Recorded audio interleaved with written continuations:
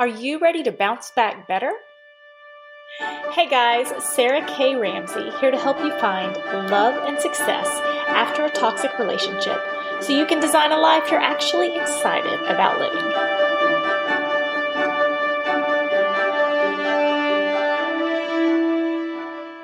Hey everybody! I'm actually in my car in the school pickup line to get my kids, and I am so excited because, as most of you know, I've been in London and France with my lovely husband, and it's been amazing. And now I actually got to spend the day with my kiddos and make them lunch and bring them lunch and hang out with their teachers and all that kind of stuff. So now So, several of you had some questions, so I'm going to hit a couple of those. Everyone who wants to get out of a toxic relationship, there's a period that you process, okay? And throughout that processing period, you want to figure out why it happened, what happened, and why it happened, okay? It's very normal. It's very much, it's okay. I have a master's degree in research and researched everything there is on the topic. I'm so thankful I have a lot of knowledge now. Through all the books and through all the things and through all that I've read and through all that I've done, it quite simply goes back to toxic people don't play by the same set of rules. They don't think the rules apply to them. They think they should always get the better end of the deal and that you should do the work of the relationship. That's the most simple way to say it. Now, toxic people teach you to be addicted to them. They teach your brain to obsess upon them. So once you get out of a toxic relationship, and it can be toxic parents, toxic coworker, whoever, think about how much of your time, energy, efforts went into them. So then you get out of the relationship and your brain is trained to think about them. And think about when you're like trying to eat healthy, you're on a diet or something, and it's like, oh, I'm not going to eat that piece of cake or whatever. And then you start rationalizing, oh, just a little piece, or, oh, I'll start the diet tomorrow, or it's that little devil on your shoulder, right? And there is a healthy point of processing what happened to you, and it is shorter than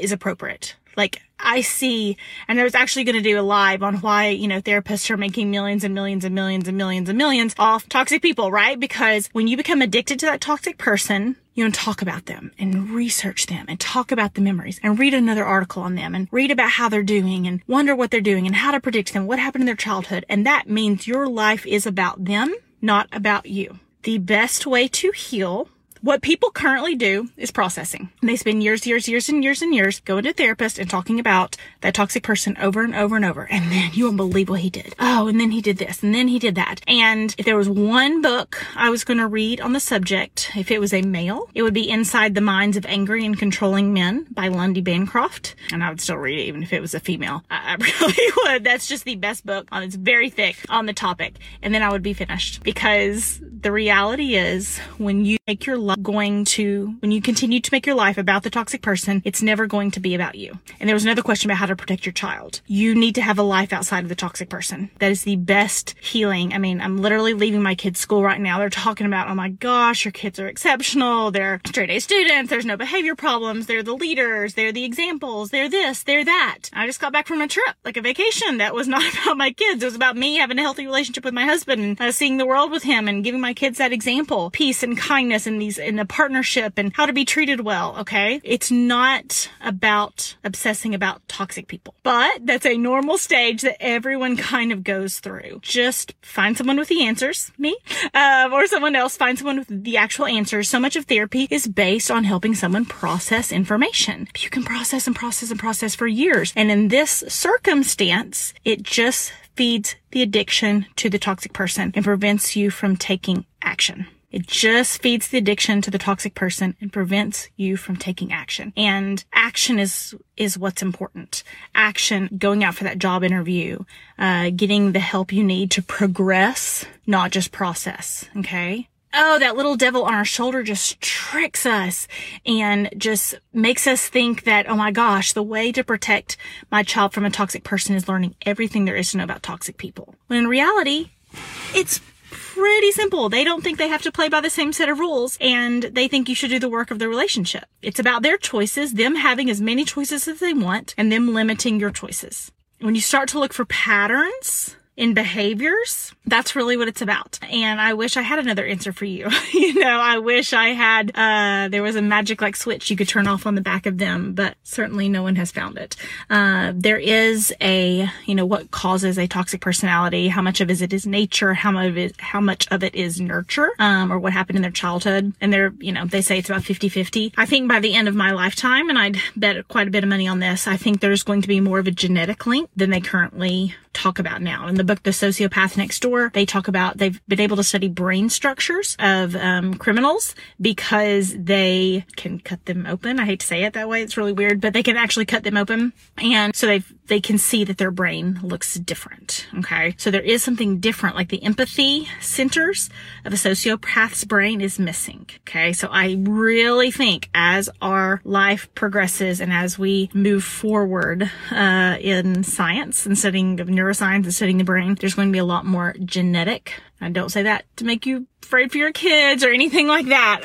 But I do think that's going to be true in our future. So, a toxic person hides the worst pieces of themselves unless they're playing the victim. So toxic people switch between victim and hero. Okay. So if it's the hero, then everything they do is amazing and everything you do is awful. And if they play the victim, then it's like, oh, you have to help me. Oh, you have to save me. And so within that structure, they create situations where you are always doing the work of the relationship. So if you want to protect your child, it's so crucial to teach them that dynamic and make it as simple as like taking turns, right? Toxic people don't take turns. It's always their turn. And you can't even imagine living like that. So you just keep hoping and praying and thinking, oh, it's going to be your turn. It's going to be your turn. It's going to be your turn, but it's never your turn. So that is my answer. It's kind of a quick answer to that, but that's really what I would say. The best way to protect your child from a toxic person is to be the best version of yourself, not to a situation where you sacrifice yourself on the altar for the toxic person.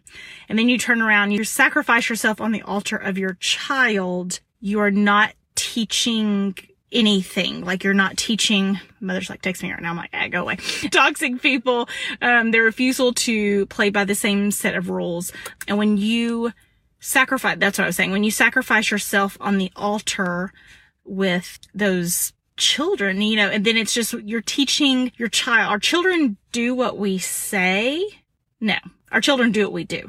We hope our children do what we say. Oh, my kids will be stronger. Oh, my kid wouldn't fall for that. Oh, my daughter's going to do this, but really so often our kids see and repeat our patterns, repeat our behaviors, repeat the choices that we make. Okay. So you having to have boundaries, learning to have boundaries, both with yourself and the relationships in your life, and teaching them healthy boundaries and teaching them that you don't have to lay yourself on the altar to have a healthy relationship. It's just one of the best things to do. And of course, knowing very little about the situation, and obviously if there's sexual abuse in place or physical abuse in place, and some of those, I have no idea the legal situations are often a toxic person, parent, but I know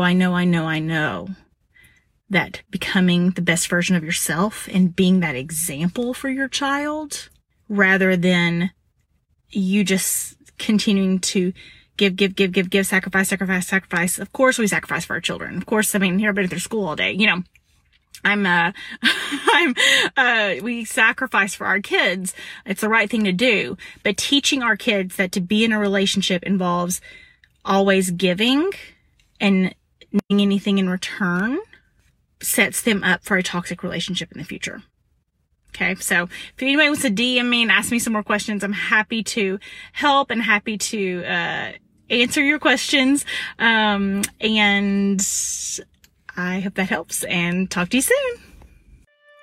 Hello, wonderful. I hope you enjoyed today's podcast and that you found something that will either help you get past your past, get real about your present, or get serious about your future. And hopefully it's all three. If you're not already in my Facebook group, Finding Love and Success After a Toxic Relationship, consider this your invitation. There are tons of lives, tons of tips and tricks to help you bounce back better. Have a great day.